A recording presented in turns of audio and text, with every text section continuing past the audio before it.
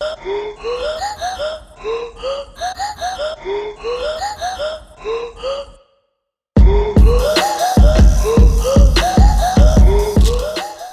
to That's Orgasmic, a podcast discussing the orgasmic and not so orgasmic moments of all things sex, relationships, and mental health. I am your host, Emily Duncan, and I'm a sexologist who provides online sex coaching sessions to help you cultivate sexual wellness.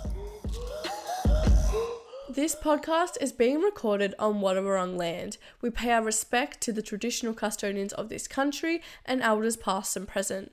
We extend that respect to any First Nations, Aboriginal and Torres Strait Islander people joining us today. Please enjoy this episode. Today I'm joined with Dr. Tina Sherma Sellers, who is a licensed sex and gender feminist psychotherapist, best-selling author, researcher, Emirati professor, and media personality whose expertise spans sex therapy, spiritual intimacy, parenting, medicine, and social justice. So this is part 2 of a 2-part episode. So if you haven't already listened to part 1, I definitely recommend doing that. It gives a bit of context, and we really just unpack how to talk to your kids about sex. In this episode, we're breaking down different scenarios that you may encounter if you have children. So these scenarios are walking in on your child masturbating, or your child finding one of your sex toys, or also walking in on your child being sexual with somebody else. These are things that we have heard are quite common, so we have broken them down for you and how you can best respond. So I hope you enjoy today's episode, Shaggers. I have a few scenarios I'd like to run through with you when it comes to different stages of kids that I think are common, or I've heard about it at least. The ages might be different or, slightly different, but I thought if I could, give you a little spiel and then how would be best to respond, or what you think would be a good option for parents who I feel like when they hear these things, they're like, I don't know, and I don't want to deal with that. And first one, which we've kind of touched on a bit, is so you've caught, let's say your 12-year-old watching porn. What do we do? It makes us feel uncomfortable and we're like, right. Oh, you shouldn't be watching that. Yeah. Right. Yeah, I actually tell a story in the first book, in the Sex, God, and Conservative Church book, of finding a 13-year-old, a parent finding a 13-year-old who's been watching porn. I think what you do is you wait and have the conversation, when the child can be present. So in other words, if you walk in and they're closing their computer really quick, you say, sorry, I should have knocked. And I just got reminded of a conversation we ought to have, and then you could say, can we take a bit of time, might take 20 minutes or so, to have a conversation tonight about something that I haven't talked to you about yet, that I need to talk to you about, that I want to talk to you about. And then you could say, you're at an age where you may become curious with sexual content that's on the internet, or it may pop up. You may see it, or you may be hearing about it from your friends, but we haven't talked about it yet. And I do want to talk about it because we use the word pornography. It's about adult entertainment. It is important that you understand some things about it. One, it's entertainment. It's not reality. It is, by entertainment, it's trying to get you or inviting you to feel something. You're a sexual being. It's a wonderful part of you. And it may stir that up in you. Some people even masturbate while they're watching this. But what I want you to be clear about is that this is not how to have relationships with others necessarily. So again, if I'm talking to a kid that's straight, right? If I'm talking to a boy that's straight, then I'm going to get really clear with them about how women are treated and what they're noticing, how bodies are and what they're noticing, and how that is similar and different to what is in reality. In reality, we fall for a person and all of what they look like and who they are, right? And we have to learn to accommodate them and us as we create the relationship. Pornography, and I will explain this, pornography is put together as entertainment for a male gaze based on what men think. but not based on what makes a relationship work. Right? There's woman's voice isn't in there. Her pleasure often isn't in there. What she wants, how she wants to be treated. All these things are not in those scenes. And yet they are incredibly important when we craft our own relationship. Right? And so I really want to make the distinction between entertainment and whatever. The other distinction that I'll make somewhere in those years, in 13, 14, 15, is I want to talk about what's the difference between free pornography and ethical pornography. Free pornography is just that, it's free. But in order for it to be free, people are often solicited for at around 18, taken to places like Miami, where they don't have to use prophylactics. At least that's the way it was. I'm not sure if it is right now, but it was that way. And then they are put in increasingly more sometimes dangerous situations as the time goes on that they're there. And many are completely burned out and they're exploited by 3 months into it, right? It can be an awful situation. Where in ethical pornography, adults are deciding that this is what they want to do. They're being paid a fair wage. There's safety protocols on set. There's food and water and all that on set. They're often deciding what they want to participate in and not participate in with regard to scenes.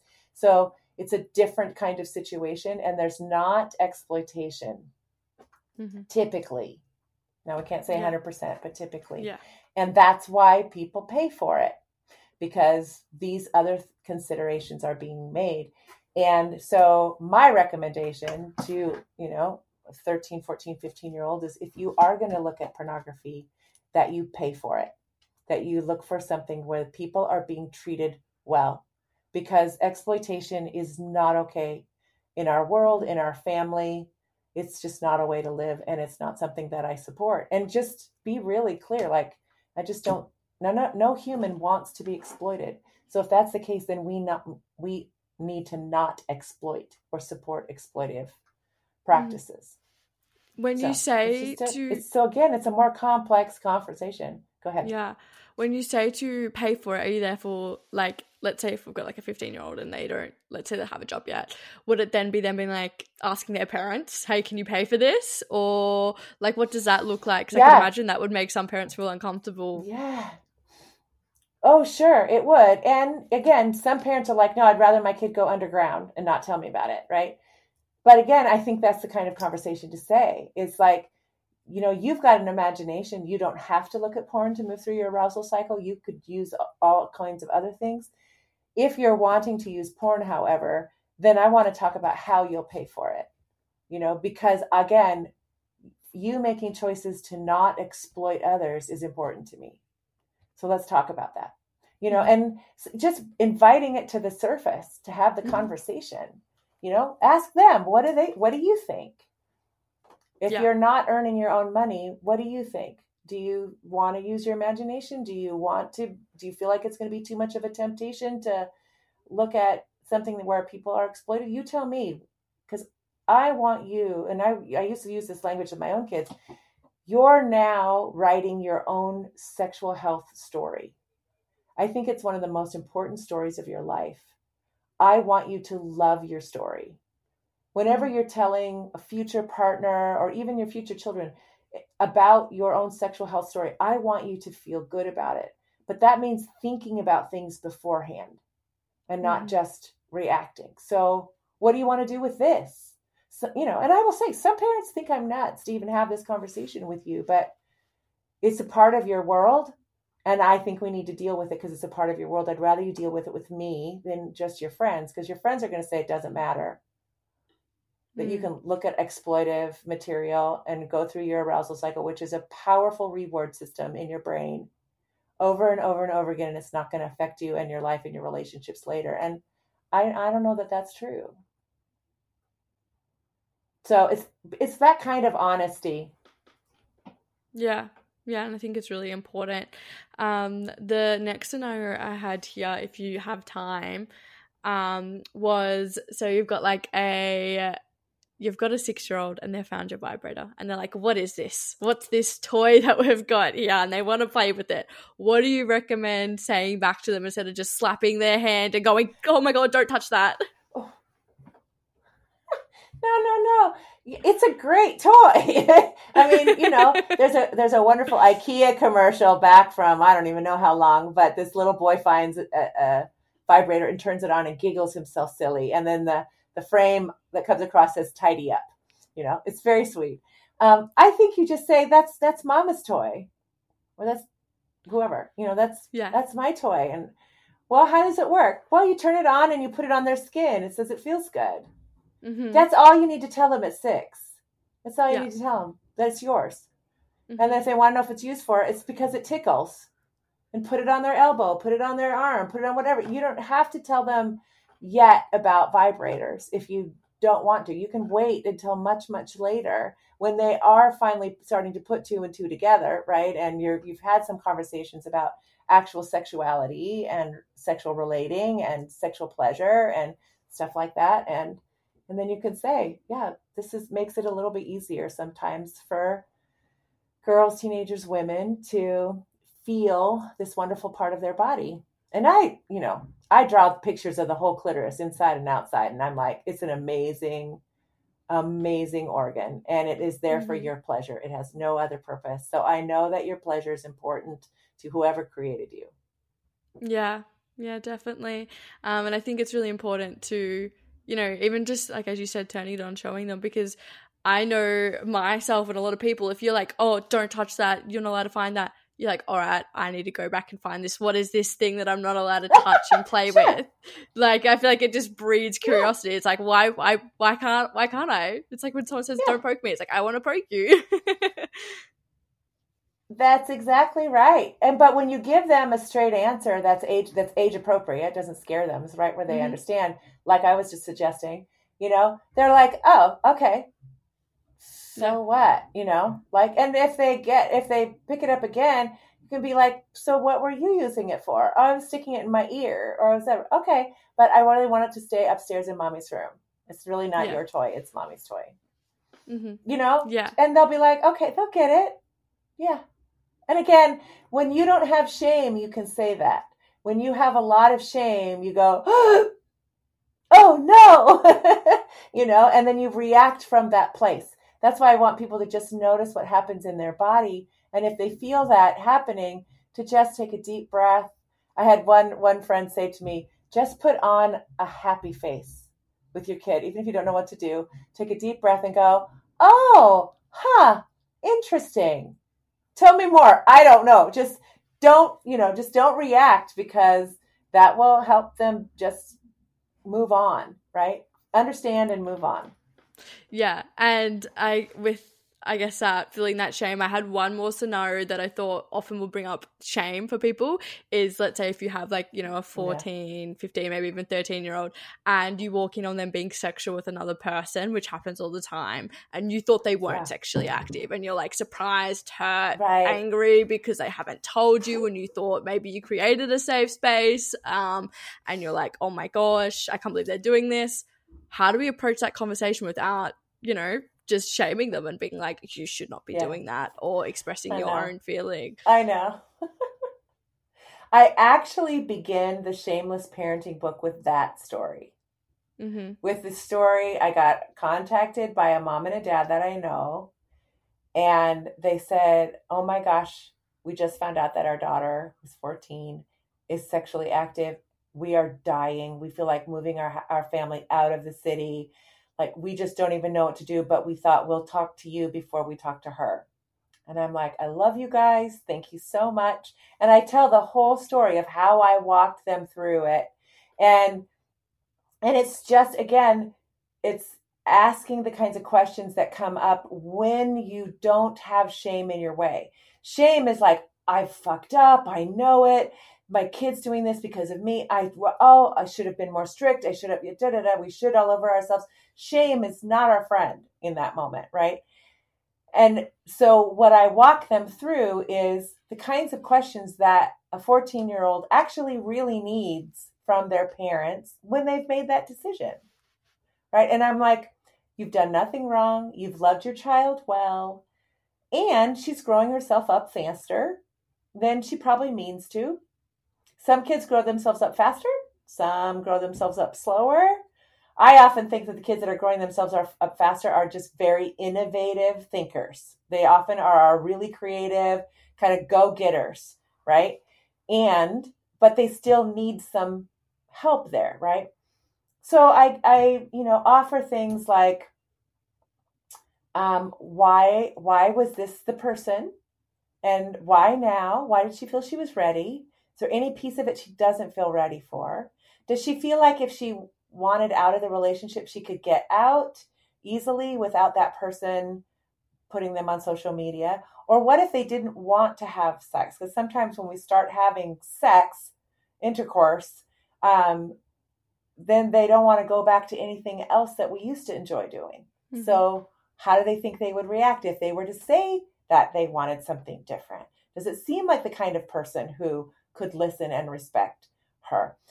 Just like questions like this. And then I talk about the what I see the value of waiting is.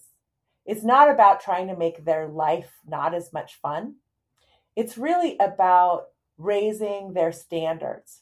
So like if I was going to ask a 14-year-old, place a violin in a 14-year-old's hand for the first time and say, play me a song, right?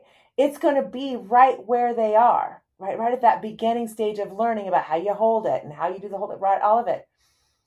If I hand that same violin to somebody who's been practicing for 10 years, I'm going to get something very different.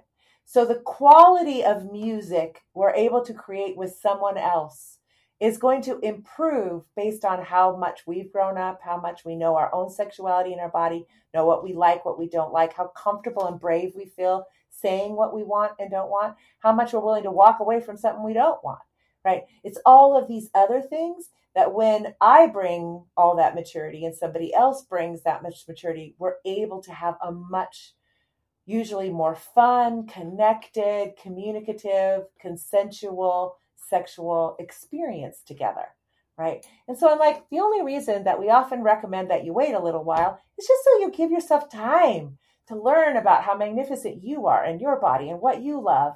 And then also how to be brave with your friends, and let your friends grow up so that they're not jerks still, at 17 or, that they've really grown to be more graceful themselves and they understand people are different and everybody doesn't like what they like, whatever. Mm-hmm. And so I kind of walk through this whole thing with the parents and they took 2 days to talk together and work about it. Then they picked her up from school early one day and they spent 2 hours talking with her and she crawled into her dad's lap and said, I'm not ready for this. I need your help to help me get out of it.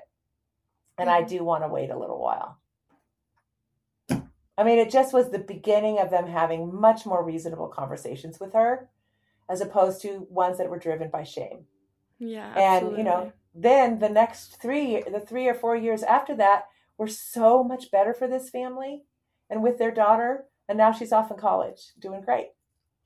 Making her own choices from her own place of knowing as opposed to, it's what I think I should do, Yeah, no, it's great advice. So anyway, it is a common thing and it's not anything that they're doing wrong, but the kid they need them to be able to provide some guidance and love and curiosity and support. Yeah, absolutely. And if they have questions, because it could be that they do still want to keep doing it and they were enjoying it, but they don't actually, they want to have it better or, just random questions that come along with sex. Right. Exactly. And we need to probably talk about birth control and protection and, how many partners and, that kind of, just all that kind of stuff, and Yeah, absolutely. So much good stuff to talk about. Yeah. Now, I finish all my recordings with the question, what's something that's orgasmic to you, which can be absolutely anything?